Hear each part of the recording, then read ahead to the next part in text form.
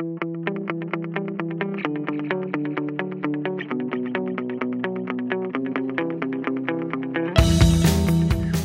to the Better Questions podcast. On today's episode, we have Emily J. Hooks, who is a forgiveness expert. And today's episode, we are doing a better conversation on forgiveness. And if you don't know, Emily J. Hooks is an author, forgiveness coach, and the founder of the Forgiveness Academy. And her work with forgiveness and healing began 14 years ago after an extraordinary journey through challenges. By all accounts, she should not have survived. And her mission today is to share the power and purpose of forgiveness with the world and to help us all realize our true strength in the absence of fear and the illusion of victimhood. And this was a great conversation, and I don't want to make you wait any longer. So here is our conversation on forgiveness with Emily J. Hooks.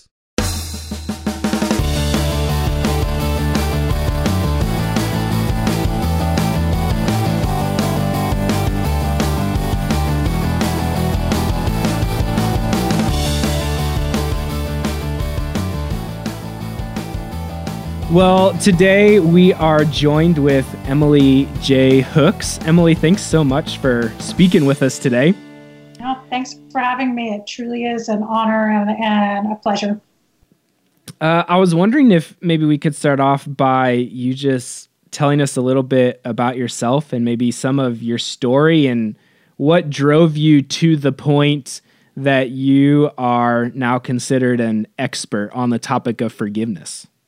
You know, it was not an easy path. I had a really challenging childhood, as many people do. Not maybe exceptionally challenging, but I had an abusive father and a lot of addiction in my family.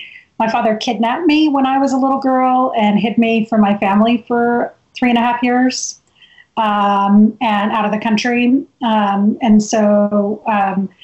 Those events really affected me, and as a young person, I used drugs to manage that pain that I felt. I didn't feel like I had any other resources available, and that was very common in my environment.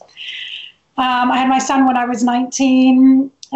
He's 28 now, and we did pretty good for a few years, but I still had not processed the trauma from my childhood, and I got addicted again in my early 20s as a mother.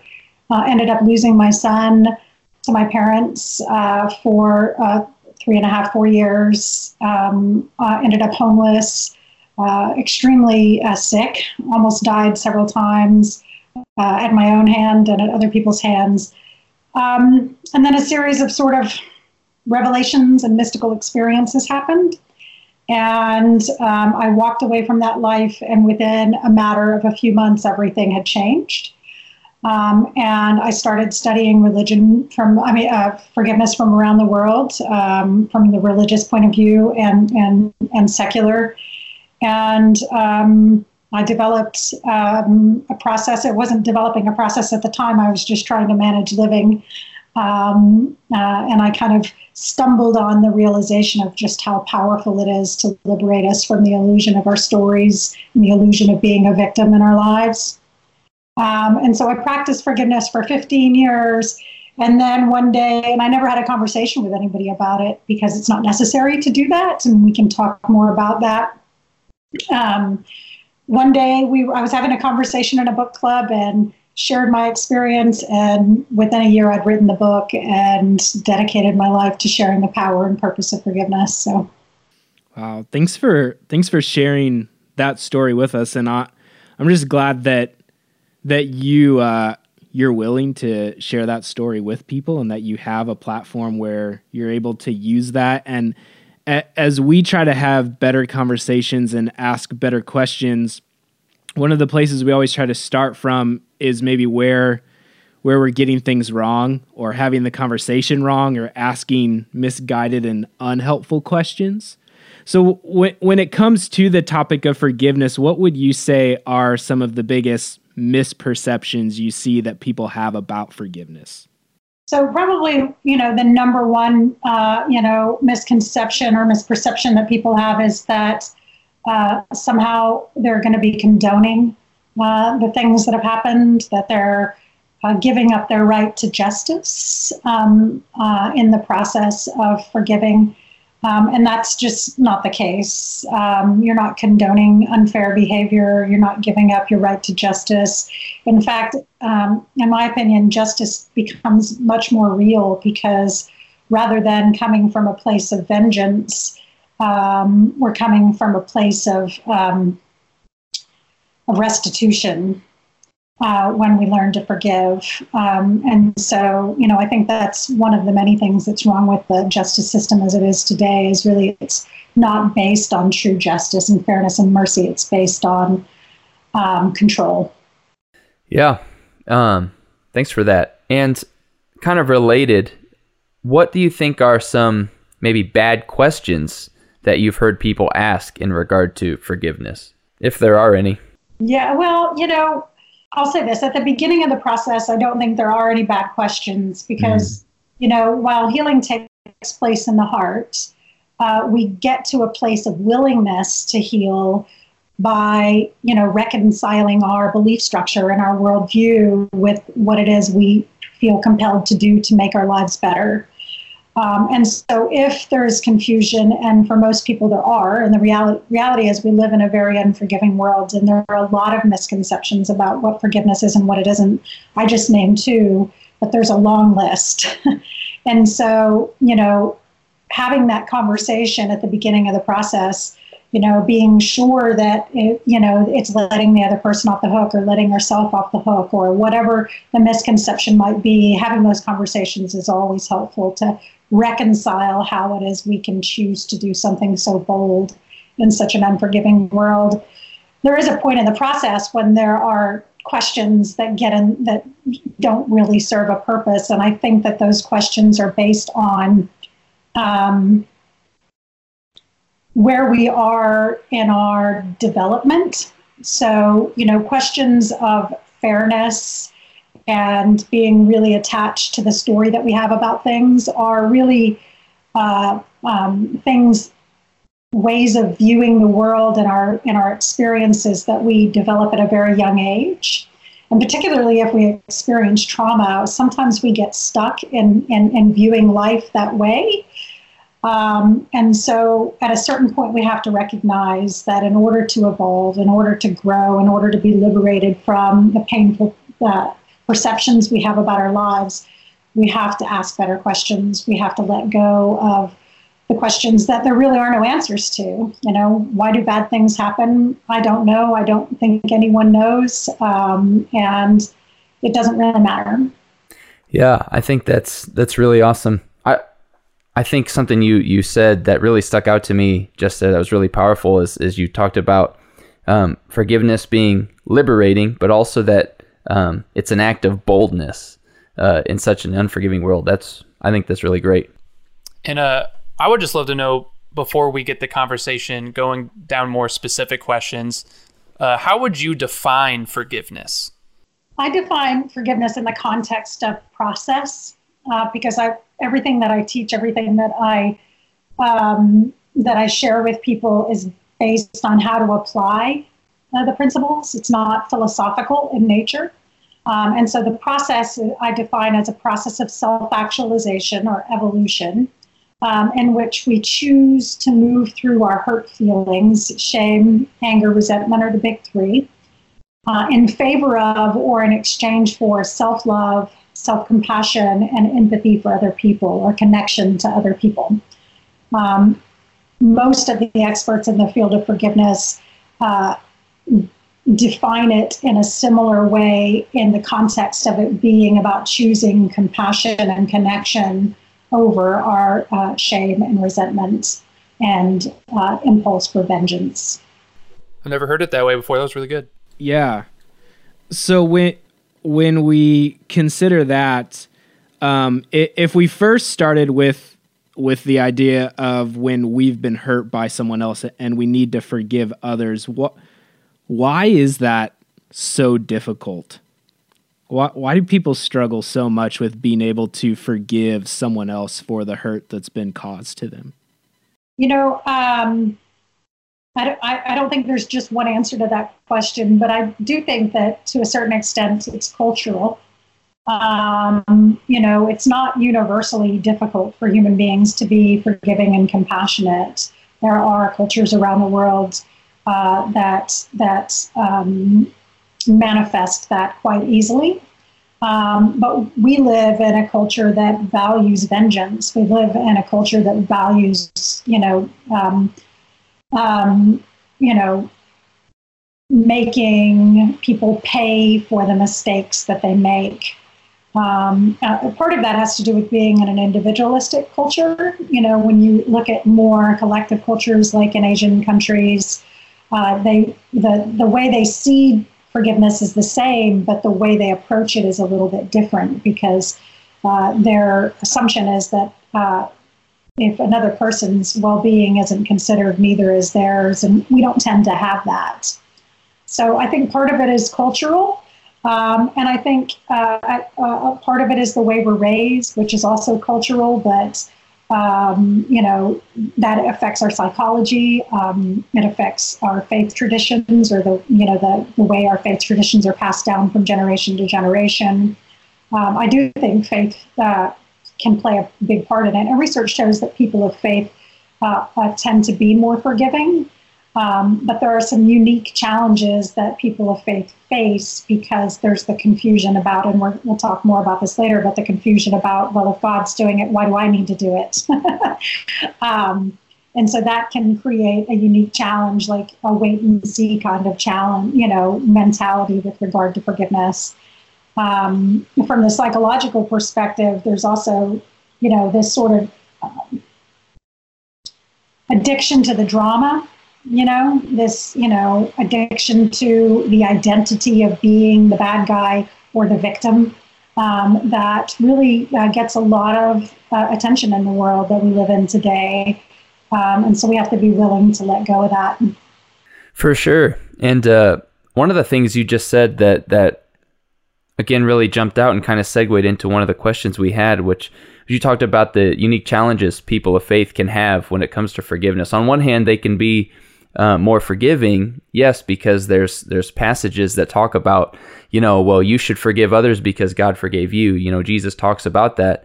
But Jesus also then says, if you don't forgive others, God will not forgive you.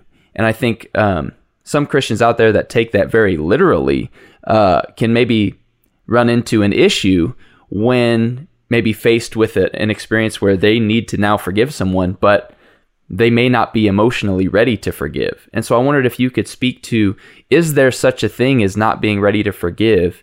And what would you say then to people that hold that they need to because the Bible tells them so, and they find that conflict within themselves? Yeah. So, yes, there's such a thing as not being ready to forgive. There is a time and a place for forgiveness, and it's not always that time and that place. There are practical reasons for that too. If you're not in a safe environment, I wouldn't worry too much about forgiving the other person. I would change my environment first. Right. But also just in the context of faith, I'm not a biblical scholar, so I don't have any idea what the authors of the Bible and Jesus really meant. But here's how I've incorporated it into my belief structure, into my worldview. So there's the aspect of free will, which is integral to faith. And I think that the idea that both God forgives us and that we need to forgive, that paradox can be reconciled by recognizing that we can still have patience and compassion for ourselves to the best of our ability when we're not ready to forgive. And our job is to try not to create harm in the world during those challenging times. In tribal cultures, they do things very differently. So if somebody experiences what we call trauma in a tribal culture, they kind of circle around the person. and they just like let them like just be their hot mess, whatever that looks like, just sleeping all day, laying on the ground, and whatever they need to do, right? Eating too much, I don't know, but they give them time to process the experience. And we don't live in that world. We live in a world where people are like, get over it, get back right. to work. You still got your kids to take care of, you A, B, C, and D, and that's just not a reflection of the way human psychology works. It's not the way the heart works. Sometimes we need a minute. And I think that's exactly what free will is. I think, if we can leverage our faith to know that when we are ready to forgive, then we will also have that, that forgiveness from God. Then we can maybe be a little more kind and patient with ourselves during that time. Absolutely. In my life, in certain experiences with people who have felt wronged or have dealt with, injustice, I've witnessed people in their life come up to them and tell them they can't forgive the person or persons involved unless they repented or apologized or had paid for the injustice. And I liked what you said earlier about the culture in which we live in affecting the way we forgive. And I definitely think we live in a transactional culture where a lot of times if someone doesn't enact the transaction, we think, well, I can't do my part yet either. And I'd love to hear from you if that train of thought is healthy or unhealthy of thinking you can't forgive someone or someone unless they have done something or enacted or started repentance or apologizing. Yeah. So one of the hardest people I needed to forgive was my mother, interestingly enough, even though my father did so many horrific things when I was young. We tend to be really hard on our moms, right? They're supposed to protect us no matter what. And it took me a really long time to forgive her. But when I did, and I never had a conversation with her about it, by the way, I spent 30 years telling her how messed up she was and telling her how much she'd messed me up and trying really hard to prove her right. And I realized that was, basically I was asking her to be remorseful for my suffering. And she wasn't going to do it. My mom's kind of a badass. Or stubborn. She wasn't going to do it, and I forgave her, and our relationship completely changed. And I hated her. I hated my mother. We really had a horrible relationship, and now I adore her, and she didn't change. And so I'd like to tell that story because we tend to think that we need something from someone else in order to forgive. And that's just not true.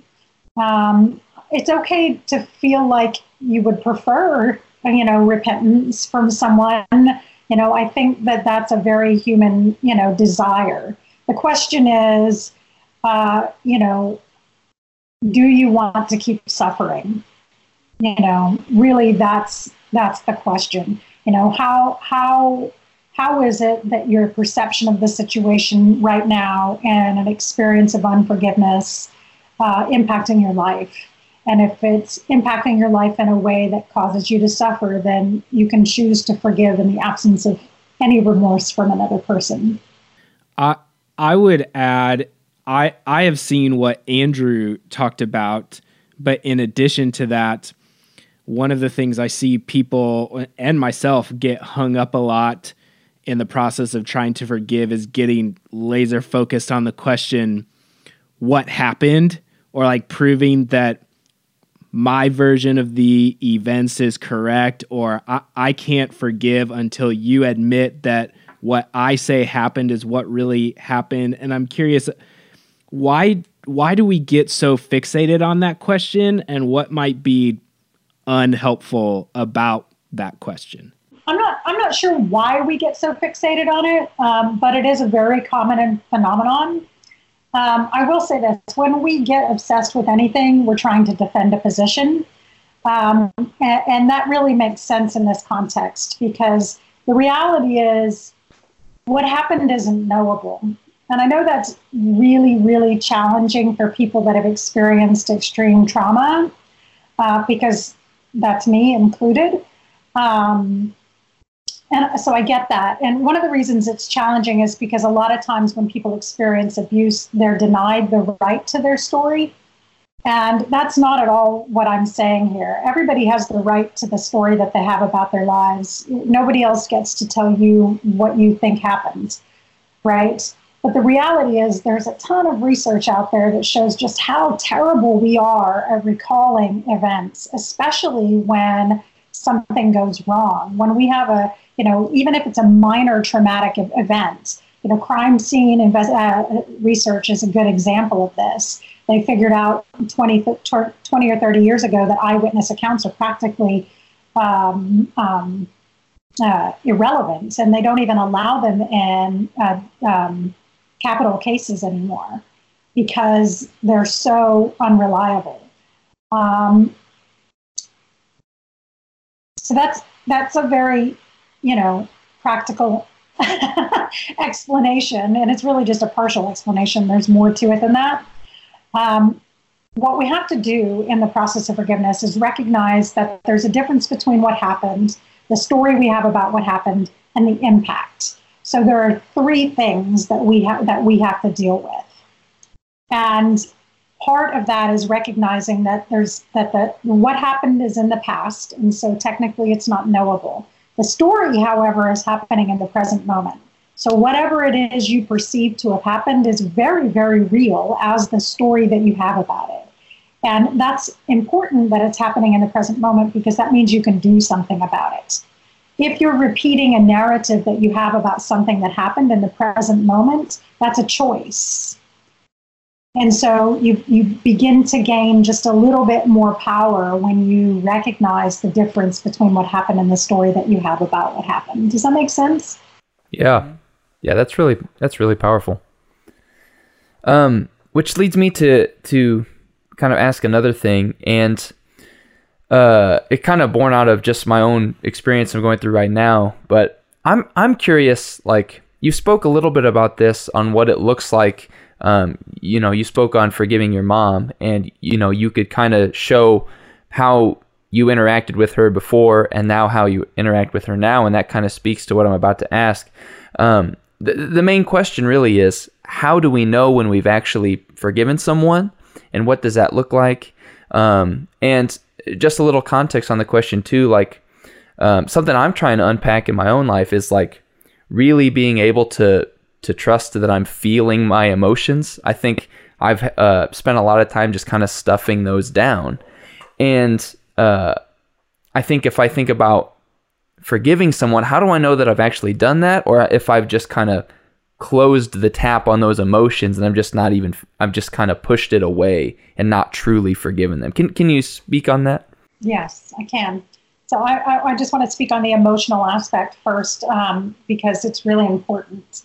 If you go back to the definition of forgiveness, it is about processing how we feel. So you cannot forgive without processing your emotions. And behind all of the, more masculine and, enjoyable negative emotions like anger and indignation, we always find sadness, and sometimes we find fear. And so I just like to make sure that it's clear that until we go through that process of feeling those emotions, you haven't forgiven. You can offer a gesture. This is another challenge in a faith community context, is people in faith communities tend to extend a gesture of forgiveness in some communities very quickly. But that doesn't mean that the individuals have necessarily processed the pain associated with whatever it is that has happened. So that's the one thing I want to say. How do you know when you've forgiven someone? You consistently have kind and compassionate thoughts when you think of them. So when they pop into your mind, the first thing you think is, I hope they're well. right? I hope they're happy. I hope they have whatever it is that they desire that's life affirming in the world. You don't have to think all that, but it's just a happy thought, right? Yeah. It's a well wish. And then you have emotional neutrality around the events. So, I can tell in great detail a lot of the traumas and tragedies that I've experienced in my life on stage because I've processed those emotions. And so I don't have, they're not triggering, right? I don't have an emotional response when I think about the events that took place. So it's compassion for the person and emotional neutrality around the events, and it's consistent, right? So. Wow. Yeah, that's great. So I remember one time I was at a Christian camp as like a leader, and they decided to show a movie night sort of a thing for all the students. And it was like a Christian movie about a young girl who was sexually abused. And then the rest of the movie is like the young woman learning to forgive her abuser and like that relationship being mended. And I remember, one, that was a weird movie to show at a church camp first night. I just want to address that looking back, how strange that was. But then also, I remember watching the movie, and in an hour and a half, it just feels rushed. And it left me feeling like, I don't know if that was right. Where in an hour and a half, you see someone get abused, and then by the end, there's a more healthy way of that relationship. And I would just like to know from you, what does a healthy relationship with someone who's wronged you look like? Whether that be something like in the movie sexual abuse, or even just like everyday wrongs that we have with people we work with or in our family. What should that relationship look like in a healthy way? It should look like, an experience of having common humanity, working together to accomplish whatever it is you're together to accomplish, whether that's raising families or, doing work at a job or building community or whatever it is. So it's important to recognize that forgiveness and trust are completely independent. Forgiveness and reconciliation are completely independent. They're not the same process. And reconciliation is absolutely not necessary in order to forgive. And in a lot of situations, it's not advisable. So in the example you gave, the young woman was able to reach a place of forgiveness. And I'm guessing there were circumstances in their lives where her father needed her, and she made the choice to be present in his life. And that, that's not something perhaps everybody that would forgive sexual abuse would choose to do. And I think it's important that we not overlay moral imperative on that, right? Whether or not someone chooses to engage in relationship with another human being is an extremely personal decision. Trust and reconciliation are actually harder than forgiveness because they are interpersonal. Forgiveness doesn't require anything from anyone else. Reconciliation and trust require compromise. It requires an agreement about shared values and how we're going to operate together in a way that does not cause harm. And so it's more challenging.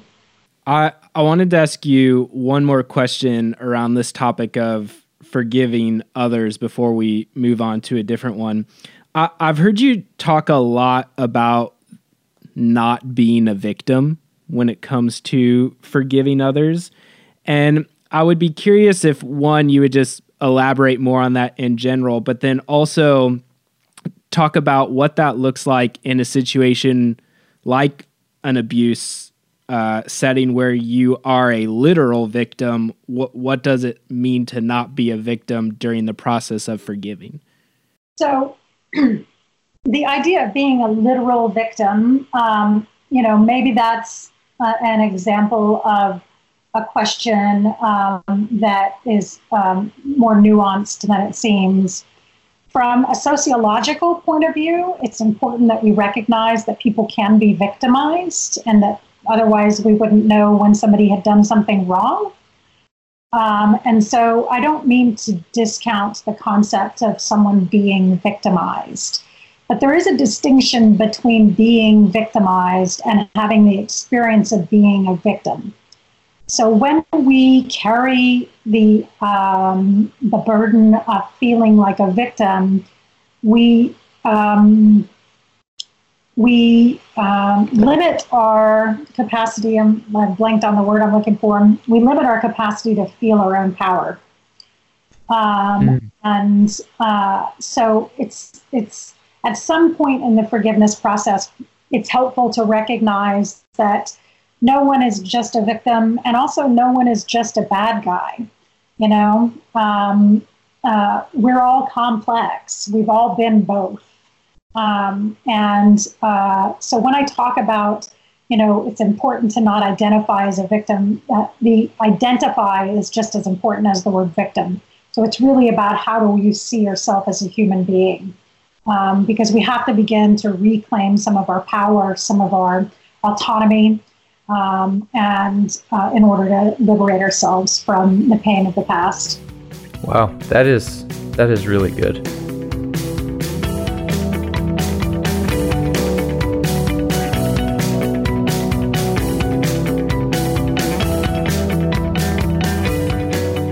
I'm moving on just because we have to for time, but I feel like I could drill down on that even more. But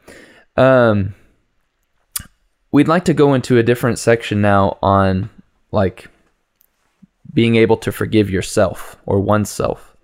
And so I just thought we could kick off this section just asking like, how do we begin to forgive ourselves and what is involved in that? So we begin to forgive ourselves by getting present to the remorse that we feel.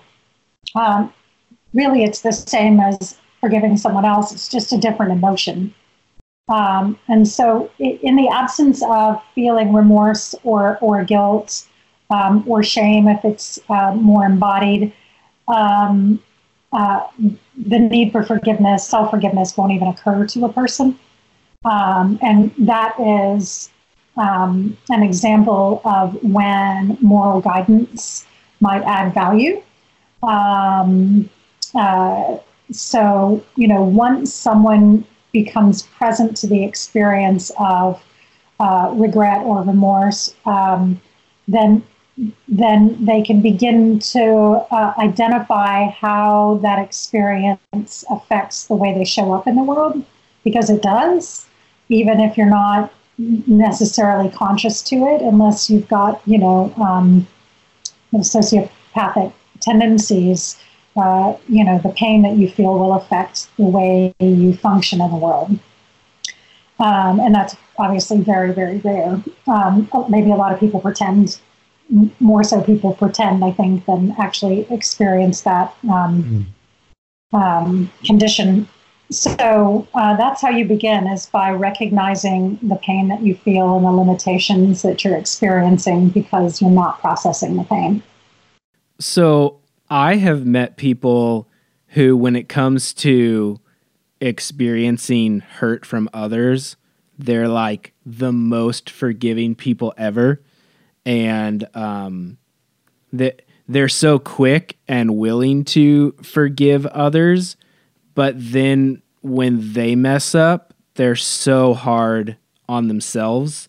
And I'm just wondering, why does it seem even harder to forgive ourselves than to forgive other people? So interestingly, I'm working on a book on self-forgiveness, and I just finished the chapter on that very topic. And so it's fresh on my mind. I won't go into all of the reasons that I highlight, because y'all don't want to be here all night. But there are some interesting distinctions with self-forgiveness.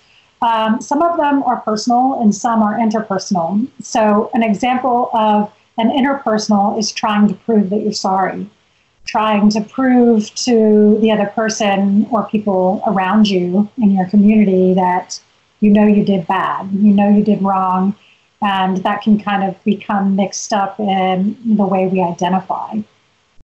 Speaking of identity, another reason is, what we talked about a moment ago is, sometimes people really take on the identity of being somebody that always messes things up, right?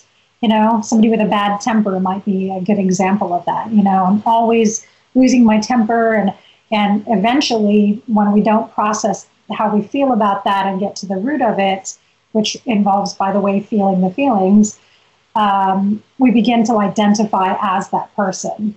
And so that can happen on either side, either feeling like the bad guy or feeling, powerless in our decisions.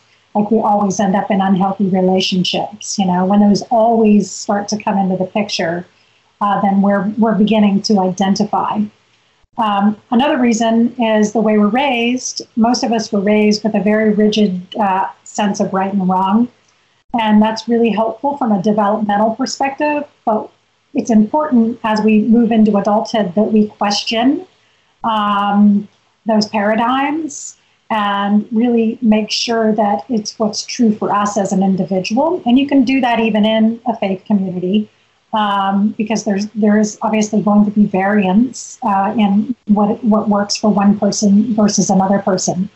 And so that rigid relationship to a black and white way of seeing the world or belief structure is another reason that self-forgiveness is harder.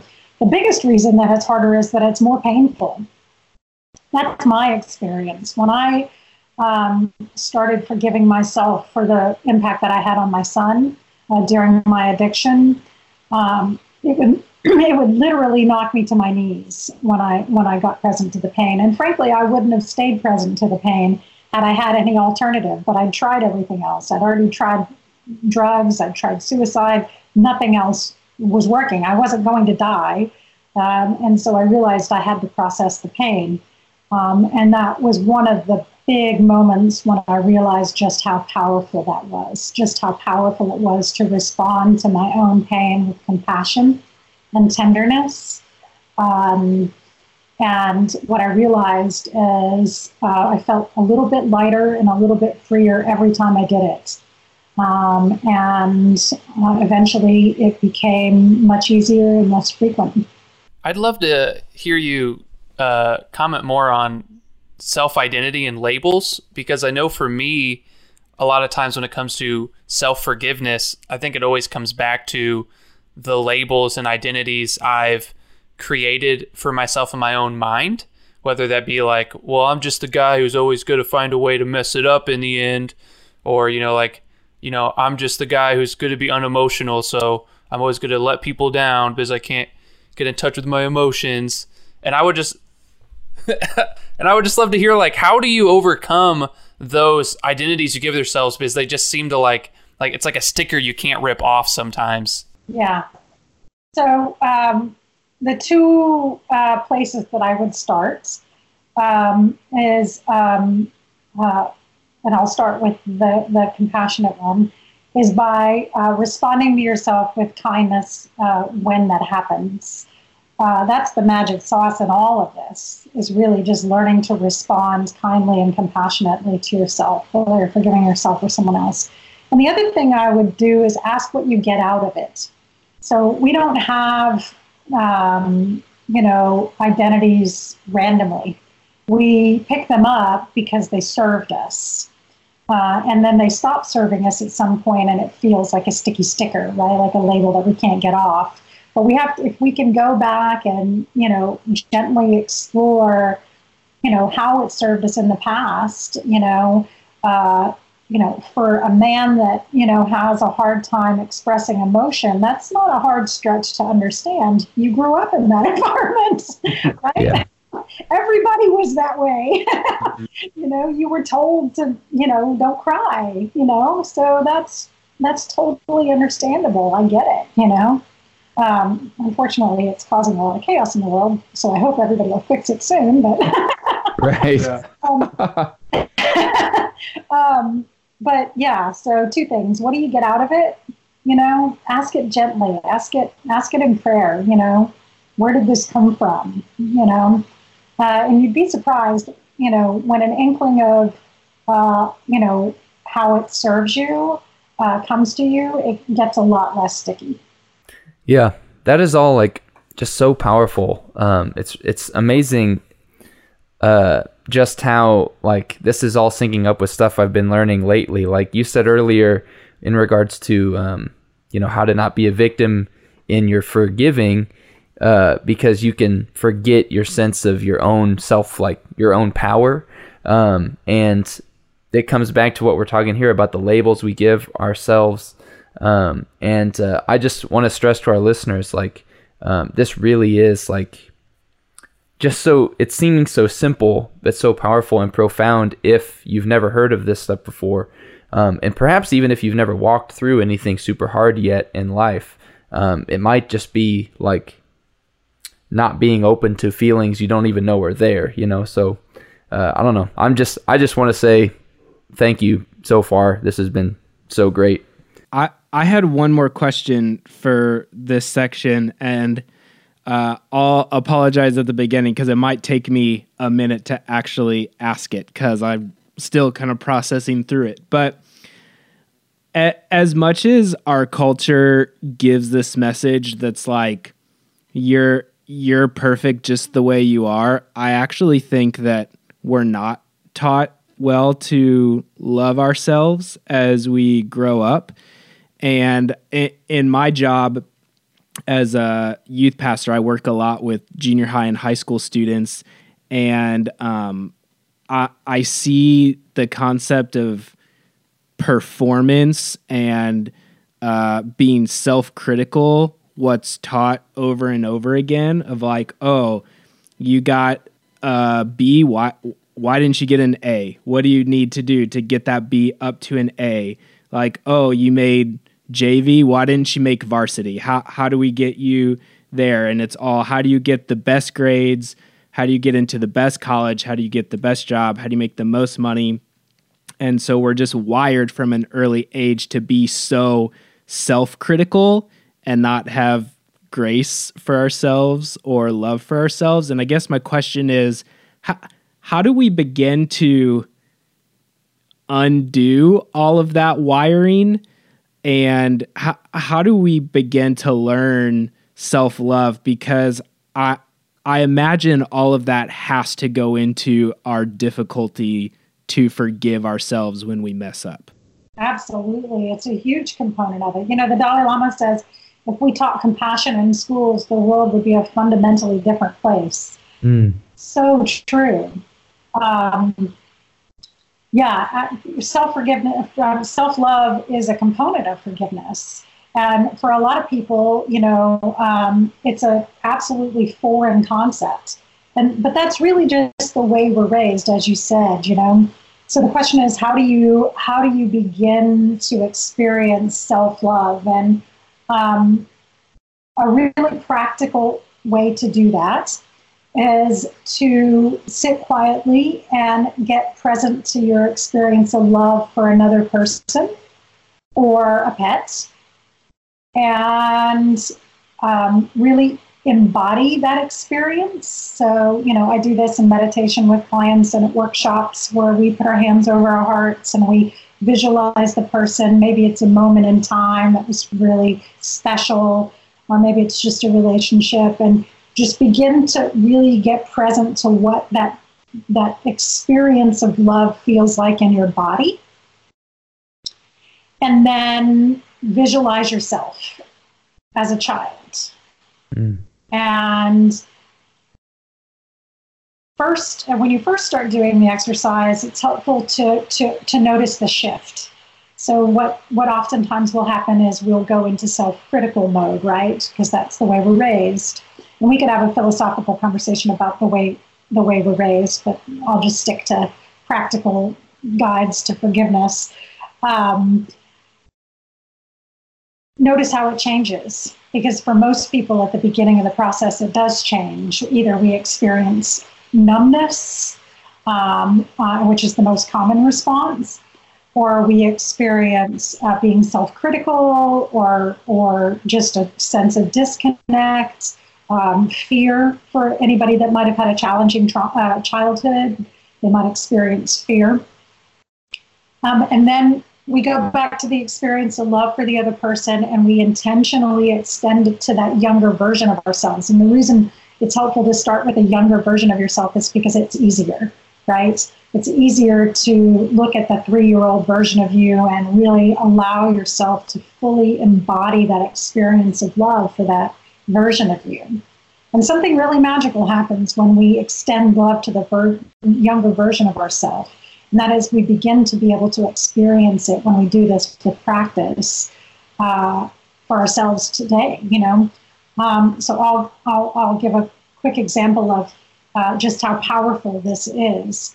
I learned this year, actually late last year, of some things that happened during my addiction in my family that were extremely horrific.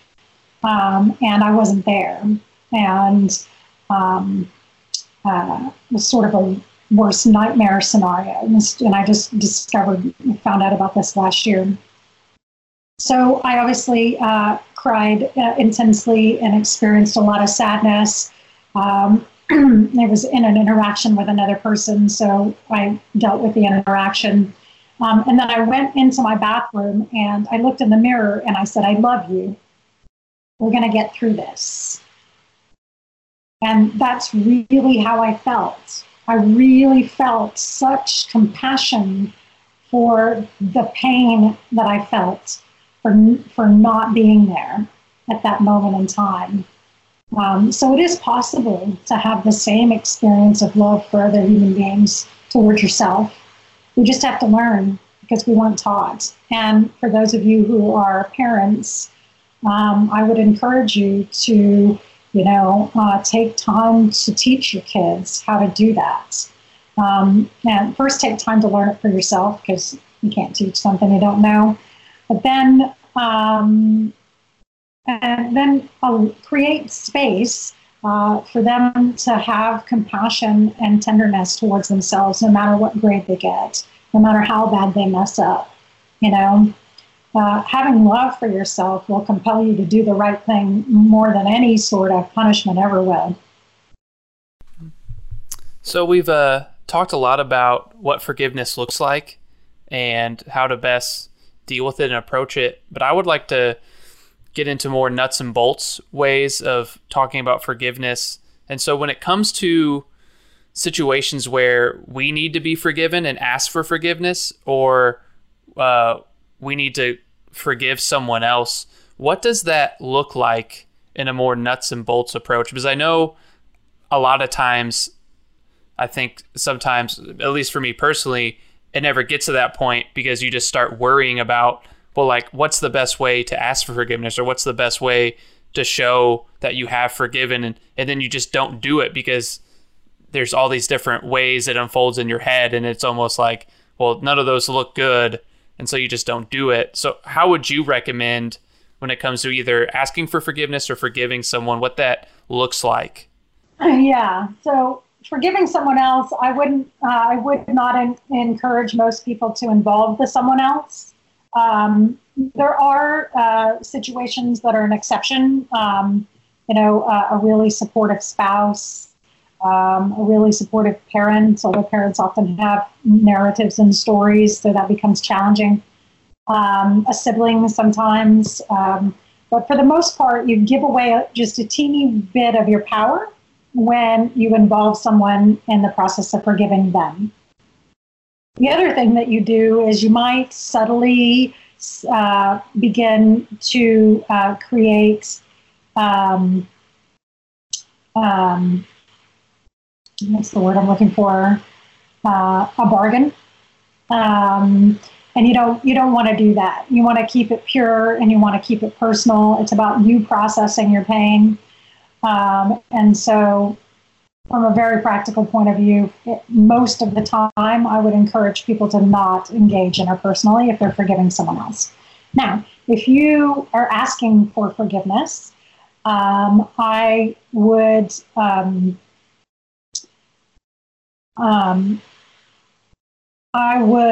get really present to the sadness or the regret that you feel. And I would communicate that. And I would eliminate all expectations. You know, when we tell someone that we really need them to forgive us, it can make their journey harder. So I'll use my son as an example here. When I first started going through the process, I would tell him over and over, and I'm sure you know somebody like this, over and over and over how sorry I was. You know, I was just so distraught, and that was authentic. Truly, I was distraught, and I truly just needed him to forgive me so badly. I realized after some time that two things were happening. The first thing that was happening is I was asking him to do part of my work for me. And the other thing that was happening, because he's my child especially, is I was really kind of subtly telling him that I'd done something that had taken him off his path, that somehow he was other than he was supposed to be because of the experiences that he had. And I don't think that's knowable. You know, do we want the people that we love to suffer? No. But is suffering inevitable in the world? It kind of is. So it must have some sort of purpose. And that's when I begin to defer to something greater than me. And so I think it's important to express your remorse, but to give the people in your life space to have their own journey, whatever that looks like for them. And also simultaneously forgive yourself. That's where your power is. That's interesting. I never thought about it that way before, that having an incessant need to continually bring something up, apologizing and asking for forgiveness is basically saying, you're really, really messed up and it's my fault. And I just need you to admit that I completely messed you up so that you can make me feel better. Yeah. Right. And the other point is equally as like mind blowing as when you said you're asking them to do your work, because it's like a lot of times we'd be saying, I can't forgive myself until you forgive me, which puts it all back on them, which again goes back to all this theme of just the work you have to do within yourself. Yeah, it's so good. If we kind of end this conversation by looking at the church and the faith community, I guess the first place I would want to start is, I know a lot of people have been hurt by the church in some form or fashion. And what does it look like in a situation where you need to forgive an institution or a type of person or a group of people? Because I can imagine that maybe that looks differently than when it's between you and an individual. Well, a church can't hurt someone unless it falls on them. Right. But people in a church might hurt people, right? Yeah. People in authority might hurt people. And that definitely changes the dynamic, especially when it causes you to challenge your beliefs and your faith. So I think it's important to recognize that, you know, the harm that's caused in the world is caused by people for the most part. And that's not always the case. There are obviously natural disasters and other phenomena that might take place. But when we can really get present to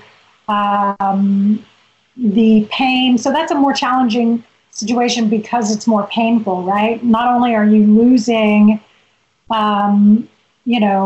your sense of safety from another human being, but you're losing it from another human being who has authority and who has,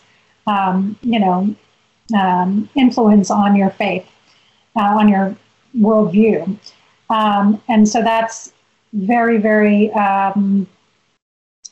what's the word I'm looking for? A sense that we lose ourselves, right? Like our sense of who we are becomes challenged. And so it's more difficult for the same reason self-forgiveness is more difficult, because it's extraordinarily painful. And because we also, our belief structure and our faith plays an integral part in forgiveness, no matter what that is.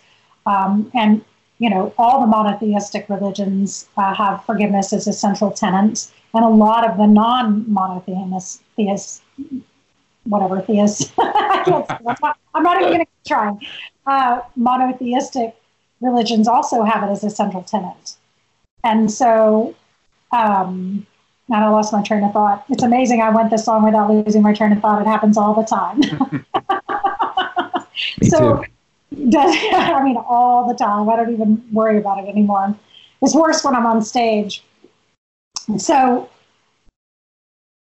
if forgiveness is an integral part of your faith, then we have to reconcile the undermining of that faith in the forgiveness process. And it can be done, but it is painful. It's painful because we have to regain our sense of who we are. And sometimes it's also painful because we lose community.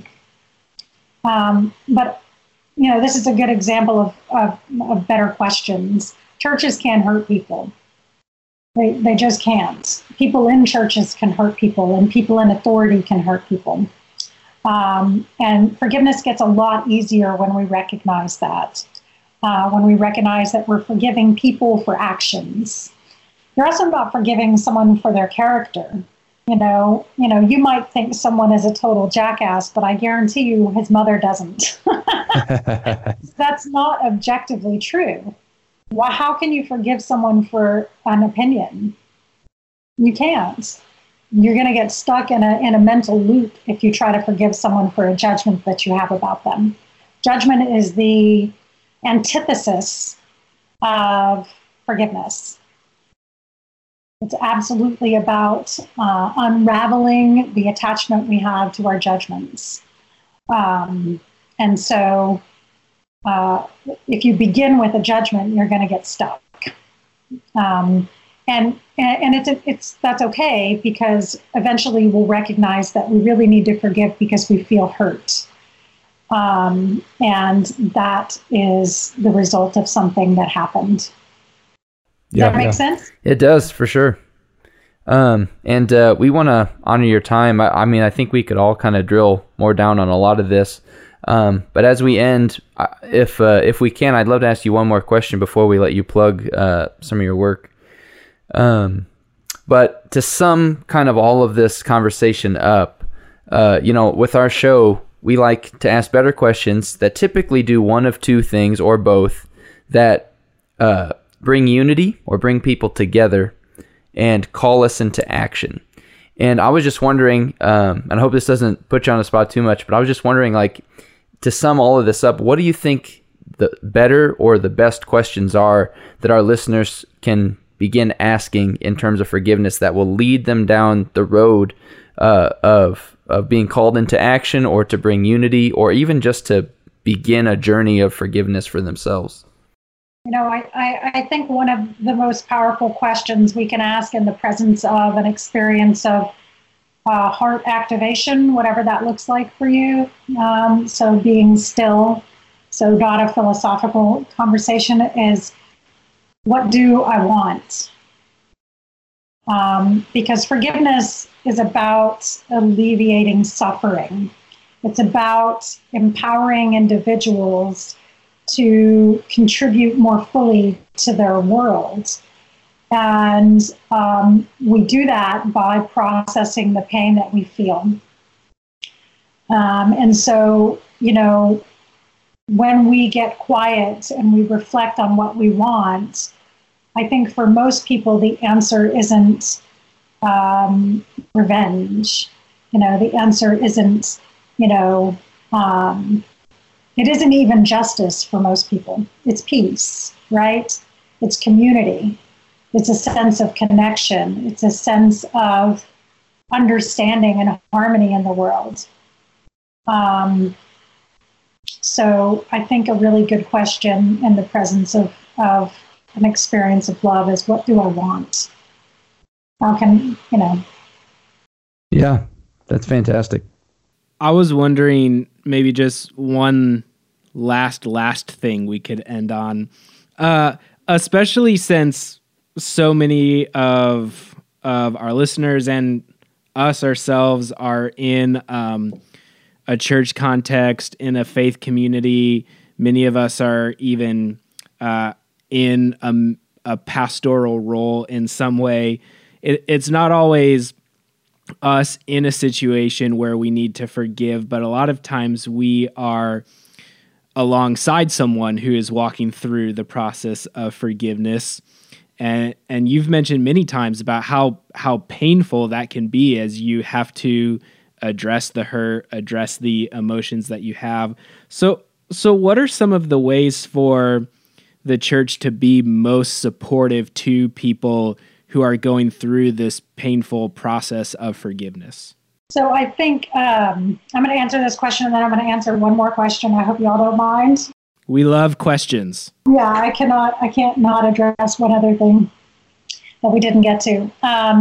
So I think one of the most helpful things that people in leadership in the church can do is to help people understand that there's a distinction between the human condition, the human process of forgiveness, and that it requires intentionality, that it requires choice. And oftentimes it requires choice over and over and over again. Every time we get present to the pain again, we choose it again, right? Every time we have a hateful thought, we choose it again. And it becomes a virtue. It becomes a discipline, just like anything else. And so I think one of the biggest challenges in faith communities is that, that the confusion between, the forgiveness from God and that somehow it's going to be external. If that's true for you, then it's true for you. And that's really, really, really important. But there's also an aspect of it that fully requires a choice and an intentionality and an effort on the part of the individual. And it's 100% doable. It's like 100%. There's nothing special about me, right? The only reason I figured it out is because I tried everything else, right? So it's anybody can do it. It's just a matter of, are you going to choose to do it? And do you go back to that question, what do you want? Do you want to contribute more? Do you want to be free from the burden of the things that have happened in the past? And if the answer to that question, those questions is yes, then supporting someone through the process of forgiveness is a massive blessing for them. People not in a faith community don't have that, but the process isn't different. It's the same. For sure. And did you get your other question in there too that you wanted to? I did not. So we did not talk about forgiving God. Oh, I would love to talk about that. Right? Don't we need to just momentarily Yes. talk about that? Let's just talk about that. Yeah. So, there's debate about whether or not the need for forgiving God should exist, because if God is perfect, then God can't make mistakes, right? And that's a very interesting philosophical conversation. But on a practical level, when someone experiences something that is not the fault of another person, it might be the circumstances that they were born into, independent of the actions of the parents, maybe the unexpected death of somebody. Anything that happens that is not necessarily at the hand of another person, if a person of faith has that experience, they may feel that they need to forgive God. What I believe about that is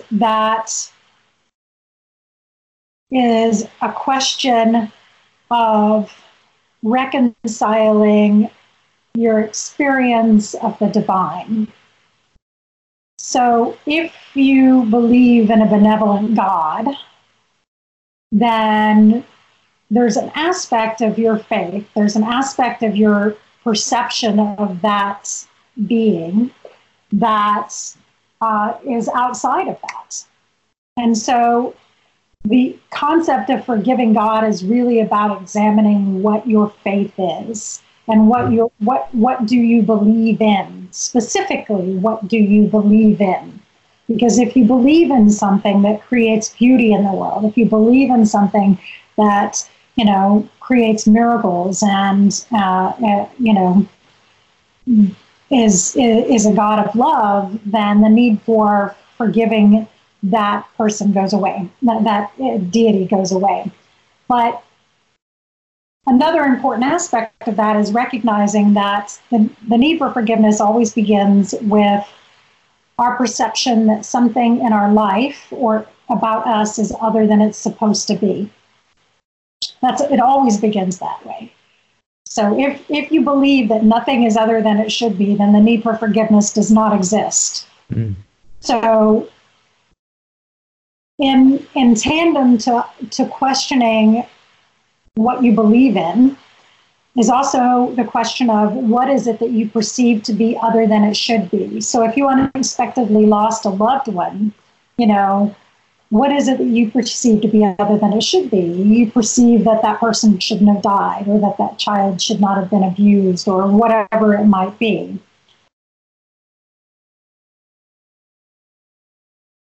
The process of forgiving in that context is a reconciliation of faith that things happen that maybe we can't understand or know. I believe, and I know, maybe not everybody believes this, but I believe that everything happens for a reason. And, in the context of my own life, the reconciliation of the extent of suffering that I've experienced and that the people in my life have experienced is about contribution. It's about our ability to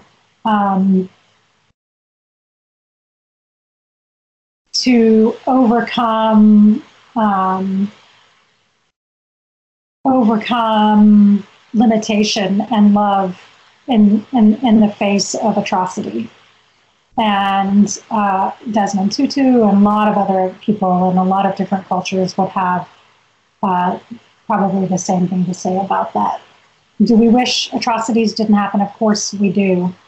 The question is, can we have faith that things are the way they are anyway and still have an experience of love and gratitude for our lives? I really appreciate that you brought that up, because I think one thing I've heard you say over and over again is that so much of forgiveness has to do with perception. And so even if what I think happened is not actually what happened, I still have feelings of bitterness and anger and resentment toward what I think happened that are going to continue to eat me up inside unless I choose to forgive. And sometimes the reality is we feel that way toward God because of what happened, regardless of whether God is responsible for it or guilty of it or not. And so I think that's an experience everybody has, even if they wouldn't want to admit that they have that. So I appreciate you bringing that up, if nothing else, just to normalize that experience for people. And you know what? That pain is real. It's just as real. And so, question your faith, question what you believe in and analyze it and, decide, what kind of God you want to believe in, but also honor that pain, honor that sadness. And that's when that tool of self-love becomes really, really powerful. Well, this has been a really great conversation that could go much, much longer. And one thing that I've really appreciated about this conversation is how practical a lot of your answers have been. And I know in your book and a lot of the work that you've done, you give some really practical steps for people who want to begin the process of forgiveness, of some first steps they can begin taking. So where can people go to find your work, to start diving into all of that information that's available? So my book is called The Power of Forgiveness, A Guide to Healing and Wholeness. It's available on Amazon and Barnes and Noble. If you're in Austin, it's also in the local bookstores. So that's a great place to start. It is a very practical guide. There are 8 steps that walk a person through the process in a really intentional way. You can also go to my website, which is emilyjhooks.com. I post blogs all the time on there. Like I said, the last one is about why self-forgiveness is so hard. I talk about all this idea of story and what happened. I have a blog post on that. There's a ton of information on there now. And I also have a Facebook page for my book and a Facebook group called the Forgiveness Academy. So, and I speak all the time, but you have to watch on Facebook for that. Well, thank you so much for being with us and having this conversation. Yeah, it really has been so much fun. If I could do this once a week, I'd be so, I'm not even kidding. I listened to several of your and I'm not a podcast listener, honestly.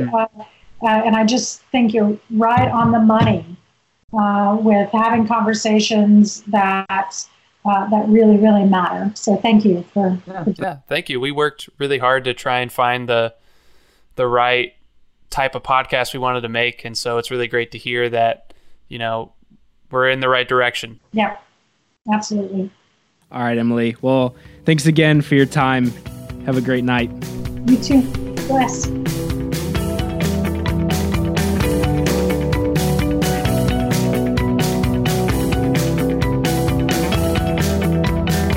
I like how she thought of the best question and she was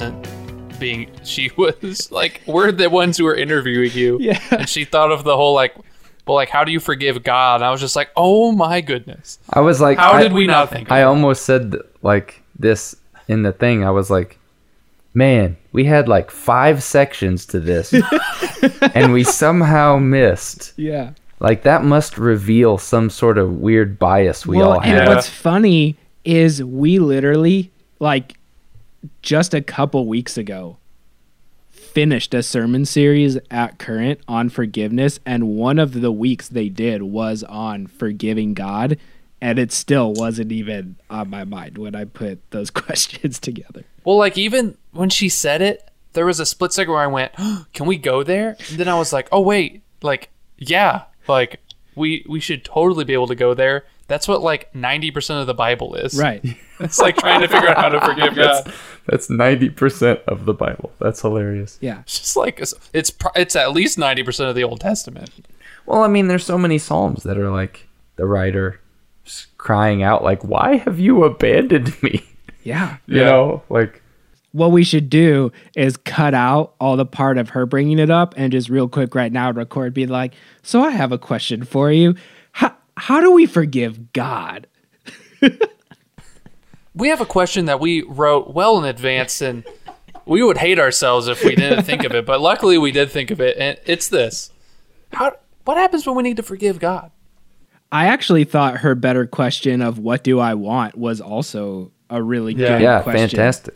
When you think about it, ultimately, that's the question we should be asking, because all the bad questions that aren't helpful, it's if we really say, well, what do I want? And if what do I want is to get rid of the suffering I'm experiencing from this hurt, well, then that completely changes the way we approach it than if what I want is to be proven right or to make you pay or to, which ultimately what she said is true. The question is, if your desire is, I want you to pay, the deeper desire is because I think if you pay, then my suffering will go away. So that was perfect. And she just like that.